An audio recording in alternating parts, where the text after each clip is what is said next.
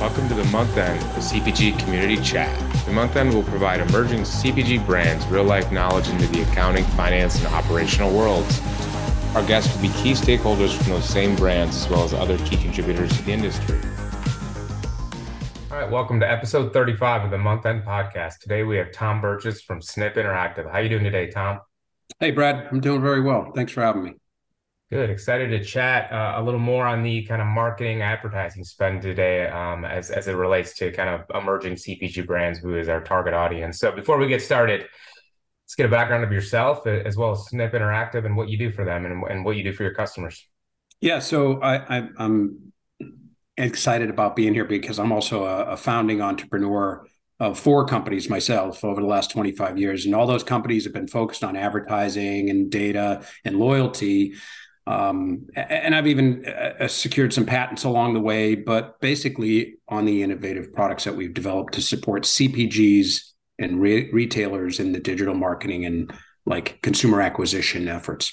I'm president of Snipp PMN. So this is a division of Snipp Interactive, where Snipp Payments Media Network, and I'm also an active board member and advisor to early stage companies. I focus primarily in my background on product development, guerrilla marketing, culture management, corporate development, all that stuff that you do as an entrepreneur, right? That's what I've done.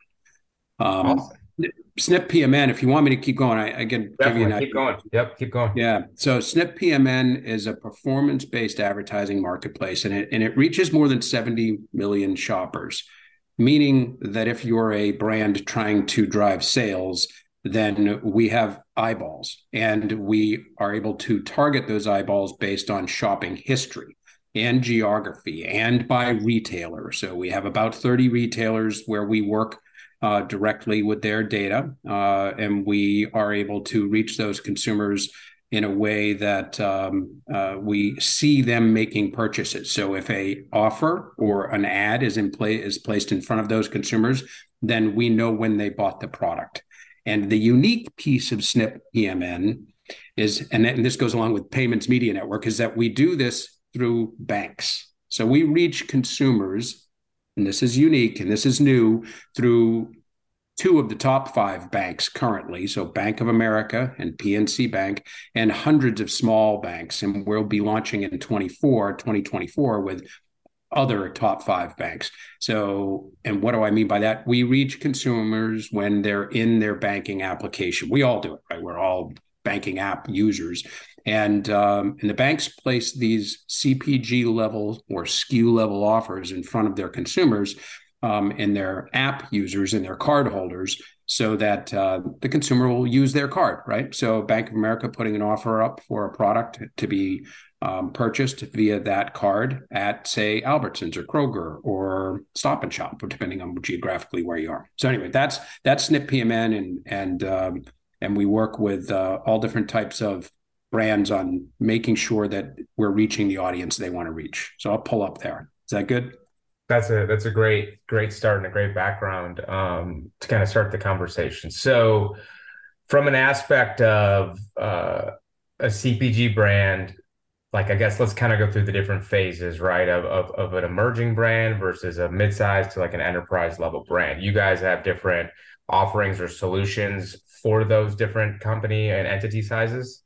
Yeah. So, when I look at any brand, when our team works with the brands, we assess what their goals are, what their budget is, who they want to reach, geography, et cetera, right? You have shopper marketing dollars, you have national marketing dollars. Some smaller brands just simply say, I need to drive more sales. Medium-sized brands will have a marketing team internally, and those enterprise brands will have maybe multiple agencies involved. So everybody's slightly different. And we try to package it up, like you said, to fit the need. The biggest need is making sure that they're getting the best bang for the buck, especially with the economy the way it is. So when a brand is saying, man, I got to spend marketing dollars, but I need that ROI. I need to be able to track, is it working for me? So that was over the 30 years of my career. I've always been involved in this advertising, as I mentioned a moment ago. But the hardest thing to do is know if your advertising is working. So in our Snipp PMN model, we are tapping into the purchase data. So we know when a consumer makes a purchase. So for the smaller brands, we put together packages that allow them to pay us only when somebody makes the purchase. So we know that the consumer in our network saw the ad, and we know when that consumer went to that particular store, if they want to target a particular store, and we know how much they paid. So you get all kinds of data. Taking Snipp PMN out of it for a minute and just thinking about a startup or a early stage business that's trying to use their money the most efficient way possible. If you can use that money and a model that guarantees you an ROI, then you're in the best possible spend model, right? So, I mean, you guys advise your clients on how to spend your money, what money you're spending is getting the best return on that spend. That's what we focus on. We focus on giving back that data. And there's a whole bunch of other data that we give Yep. back. Gotcha. That all makes sense. And, if we look at a lot of our kind of folks in the CPG network that we collaborate or work with, or our clients, they're selling, via omni-channel, let's say, into retail stores, on their website, typically via Shopify and Amazon and Fair, Mabel, all these different resellers that exist, right? And in the past, let's say 3, 4 years ago, when I think funding and cash was more prevalent in terms of a small business raising money, a lot of times you'd see companies just grow top line very quickly, but then you look at basically their Google ad spend, their that Facebook ad spend, and it's just dollars and dollars and dollars, and there's really no direct correlation in terms of like did that dollars actually go to a sale, right? I mean, clearly you can do a calculation and a metric, cost to acquire customer, and those types of things that you can do with that, but really having that spend happening when a purchase happens, to me, is more key and much more efficient in leveraging that cash model, especially in today's day and age, like you said, with the economy where it's at. So from an aspect of a small brand leveraging something like a technology and a product like yourself, how does that fit in with the traditional kind of, I guess, digital ad tech models and workflows that have existed? Yeah, so I'll take off my Snipp hat for a minute, right? And I Yep, put on yep. a hat of I'm talking to another fellow entrepreneur that's launching something or is in the midst of branding something. And I'm a big believer. This is my view. You need to spend marketing dollars to position your brand, right? You need those digital media, traditional Facebook, Google type of spend to just put your brand in front of the right eyeballs so you get that corporate positioning and you get that product positioning. Key, right? You also then need to add in that model that drives the consumer to make those purchases, right? So I think it's a blend personally. And when I'm talking to people, I don't just sit in there. And of course, it would help me greatly if I just said, oh, spend all your money on performance and come on over. We got 70 million people. And by the way, you can go to Ibotta and you can go to Fetch. They have, audiences that are similar to ours, except you want to spread your spend, right? So you spend on your positioning. And yeah, that ROI is tough, man. It's not that kind of ROI that's directly tracked to your sales. It's tracked to the growth, like you said, driving that top line, right? And if you're getting your brand out there, it's getting picked up and people are starting to get familiar with it, then they'll recognize it on shelf or online when they see it pass by them. That's key. Got to do it. Then you spend in the performance channels to actually drive sales. And now you can look at all of that together when you're looking at your BI, your dashboard, if you will, of metrics. You're learning, okay, my media mix, my spend of my marketing dollars is driving X overall. You got to mix them all together. And when you're going after, say, that particular retailer, maybe it's Albertsons or Kroger, as we were saying earlier, might be whatever retailer that you want to push your product through, you need to look at what kind of marketing they're doing too. And you have retail media networks now. And so there's all this stuff that you can do, but it needs to be a mix. That's what I say all the time. And it's proven out time and time again. When you do a mix, you feel better, you see your numbers, you can optimize. Maybe your marketing is, you're coming into the end of a quarter. Maybe you have an investor, a board meeting coming up, right? And you need to drive up your numbers a bit. So go spend a little more money on the performance side, drive some sales up, because that'll help your branding side. Maybe it drops down a little bit and you put a little more dollars towards your performance side so you can drive more sales. These are things that you got to do to mix it in. Hmm. What are some of your favorite kind of KPIs you look at, to track the performance of, what we're just talking about there? Yeah, so it's different for every brand, of course, depending on the audience that you want to reach. But KPIs, the key one that everybody wants to know is ROAS, or return on ad spend. All right, that's kind of the mother of all e-metrics. And you need the data in order to get that. So you need to know how much you're spending, of course. You need to know the audience you're reaching. How big is it? You need to then know, are they interacting? And that's kind of the first level. And then if you can get your true ROAS, or return on ad spend, how many sales or what volume of sales did we drive? So you take your dollars that you spent, you compare it to the dollars that you made through the till or through sales, and then you come up with your return on ad spend metric. There are other key performance indicators that people want to have, where it says, okay, if I'm selling in this geographic region, is it going well? But I've got to break into this geographic region. Now, is that going well? Or how am I doing with this retailer? Because a brand will want to go, and this is one of these key metrics that becomes important as a brand is trying to secure a better relationship with a particular retailer. You want to drive sales through that retailer so you get more prominent placement in their stores or on their website. So those are metrics that you want to maybe influence, right? So you say, okay, I'm going to particularly target the Albertsons, and I'm just picking a retailer here, the Albertsons audience, and I want to drive some sales there so that Albertsons look favorably on me, so that I, as the brand, can go get better placement and have better negotiating capability with that retailer. So these are all the things. I mean, and KPIs go, they start off with what are your top KPIs, and then they can, there's a long list of other things that you want to track, course, but typically they're driven by what your goals are, right? Yeah. If your goals are to drive sales, you're gonna be driving a more heavy on the metrics of how many people am I reaching, how many sales have I actually transacted, what's my conversion rate, those types of Mhm. things. Gotcha. That all makes sense. Since you're on the kind of the front lines of this data, like what are you seeing from a trends in the CPG space from a consumer standpoint? Yeah, great question. Perfect question. We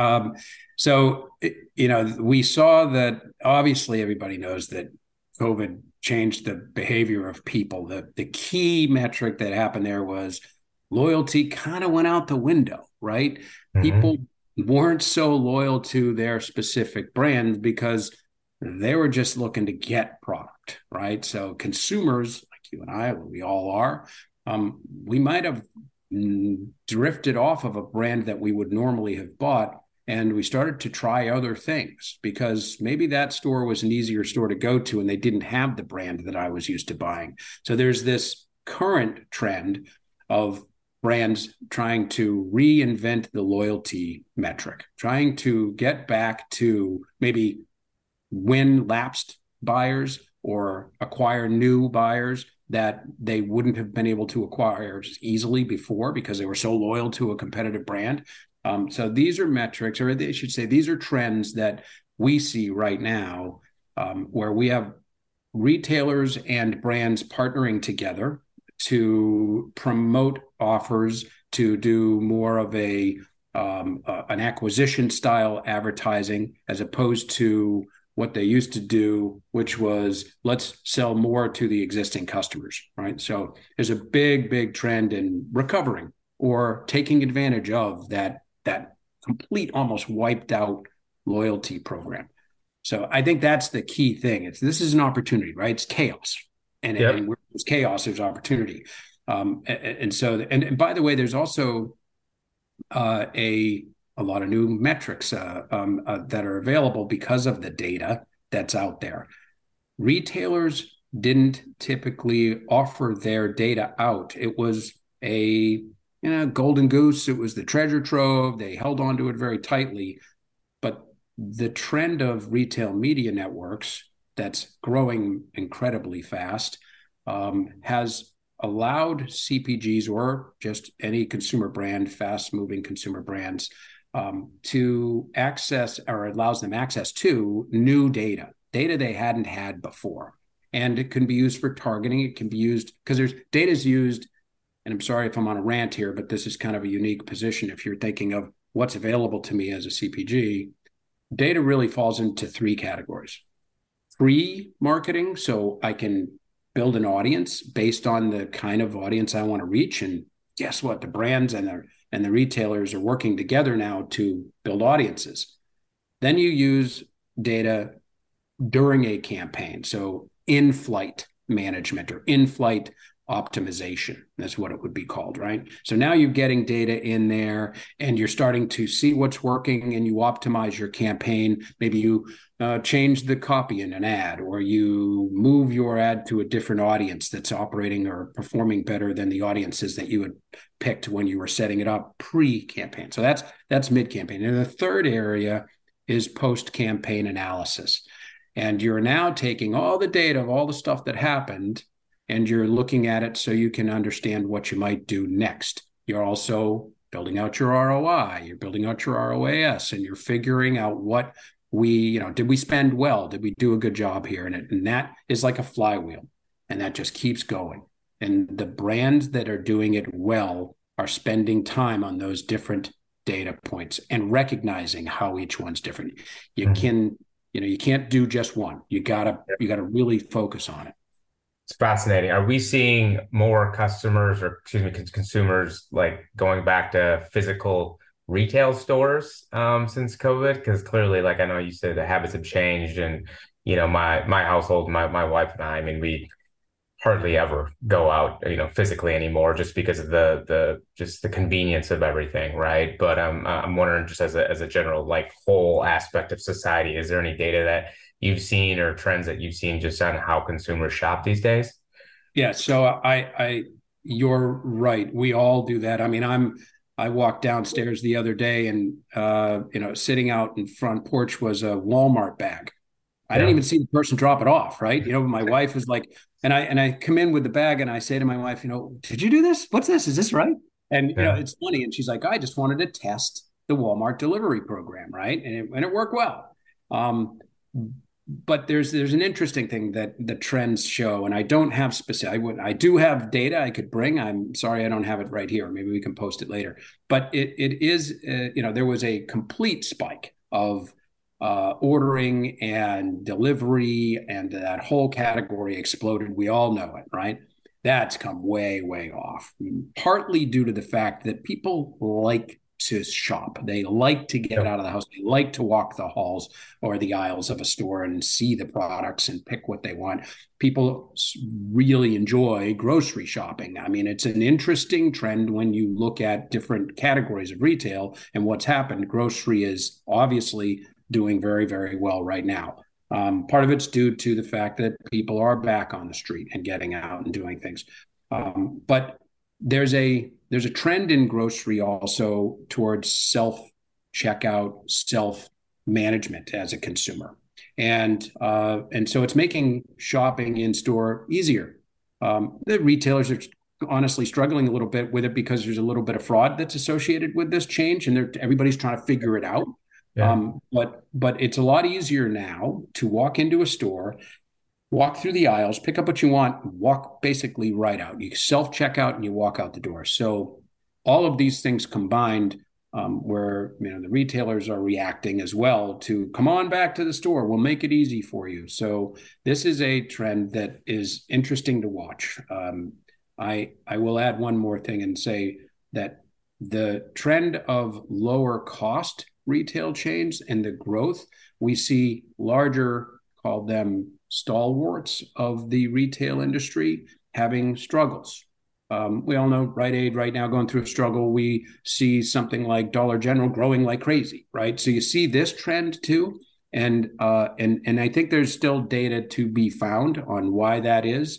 It's not that those retailers are appealing to an existing market that they've always appealed to. It's obviously spend shift or share of wallet shift, where Yeah. consumers are saying, I can get the same products because of what happened during COVID. I can get the same products I was getting at the fancy store. I can get it at the other store. So Yeah. there's that type of change that's happening as well. It's interesting in terms of your prior kind of statement a couple minutes ago related to kind of like people just wanting to self-check out and just kind of walk the halls and the aisles of the grocery store, but not be bugged and just handle everything themselves, basically kind of like they are literally checking out on their computer. So it's Right. it's very fascinating how that's working. It is. So That's a really cool point you make, right? The easier the checkout, the more comfortable the consumer is in where they're shopping, right? correct. Because when they're on their computer, it's an easy checkout aspect or their phone, right? So like they want to have that mirrored the same experience as that when they go to, physically to the retail store. So this is all great information. We're going to be wrapping up the podcast here. We typically end with one, CPG industry do and one CPG industry don't, for the listeners out there. But I don't even want to target kind of the CPG space here, like just because of your background in as an entrepreneur in multiple companies. I just, considering, let's say, a brand new $0 to $10 million startup company, right? What is just kind of one general do or recommendation that you'd say to a founder out there? Yeah, so this is a good one because I have the benefit of having a CMO as a wife who works with these size companies, right? So Okay. her and I obviously talk about everything that goes on in our lives, and Yeah. one of the biggest and probably most impactful things that a smaller company, an emerging company can do today is leverage the data that's available. This was harder 10 years ago, right? But today, the data that's available is amazing. And people tend to be, oh, I don't understand it. I don't know it. I can't get into that. I can't learn because I'm so darn busy, right? It's worth it. If I had anything to say to any company at that stage, I'd say spend the time, whether you do it, you have staff that does it, you work with an agency or a fractional service provider, which is the trend. And if you're not working with fractional service providers, you're crazy because you get all the benefits with the lower cost. But you need to access that data. It will tell you. It's like a coach, right? In itself, it's telling you what you're doing well and what's not working for you. So I think take the time to look at the data that's available and set off campaigns and or marketing or other strategies. Doesn't have to be all in sales and marketing, right? It can be Yeah. data that's coming out of your own efficiencies. It can be your operational data. And believe that data, like look at it, collect it, spend the time up front to make sure that whatever you're doing is being analyzed by the performance and the data that you can get in through the transactional process, right? So once you're now, and that then leads you to making the right decisions going forward. And on the flip side, what is one don't? um, yeah, there's so many things on the don't too, right? So this is a tough one. I would say primarily, if I had to speak towards the marketing, because that's been our theme on the Yeah. discussion, Yeah. I would say um, don't don't spend money on a whim. Don't spend money on things that come up and they look like the next shiny cool thing to do. Stand by your budget. Take your budget, analyze it if you do it annually first, and then you check in quarterly as you're moving along and adjust, but stick to a plan. There's this thing of entrepreneurs, it's our addiction, right? Yeah. We want to get it done, man. And I'm addicted to it, Yeah. right? Makes two And of you us. want Yeah. to, yeah, right? Yeah. And that shiny new thing comes along and you're like, that's it, man, that's going to change it. And you gotta just pull yourself, reel yourself back in look at it, analyze the opportunity, maybe put it in 2 quarters if you can, Mhm. or the next year. But stick to your guns. That's probably the hardest thing to do, is to stick to a budget, stick to a plan. I would agree with you as an entrepreneur, and just from an accounting standpoint, where Accountfully is, I've learned a ton just on the marketing side and the brand equity and kind of the consistency of content and moving forward. And you see it doesn't just happen overnight or within a week that's where you want it to be. Now it's like, hey, over time it'll get there, and stick to a plan and implement that plan, then assess it over a specific time period really helps. So I've learned a lot just from that perspective, and as well as this chat with you, Tom. Well, I really appreciate the time, Tom. It was awesome. I hope the listeners get a lot of information. As we wrap up here, where can people find you and Snipp, and just kind of give them some other information on where to go? Yeah, Brad, it's been awesome. Been a great conversation. So I'm easy to find at tom.burgess@snipp.com. So that's my email, tom.burgess, Burgess @snipp.com. And snipp.com is our website, obviously. So those are the places you can find me. Obviously, LinkedIn too. Feel free to chase me down there. But yeah, I'm an addicted entrepreneur, addicted to all of this stuff. So I'm an easy guy to find. Awesome. Well, episode 35 of the Month Ed Podcast, Tom Burgess from Snipp Interactive. Thanks again, Tom. Yeah, thanks, Brad. It's great talking to you. Great chatting with you.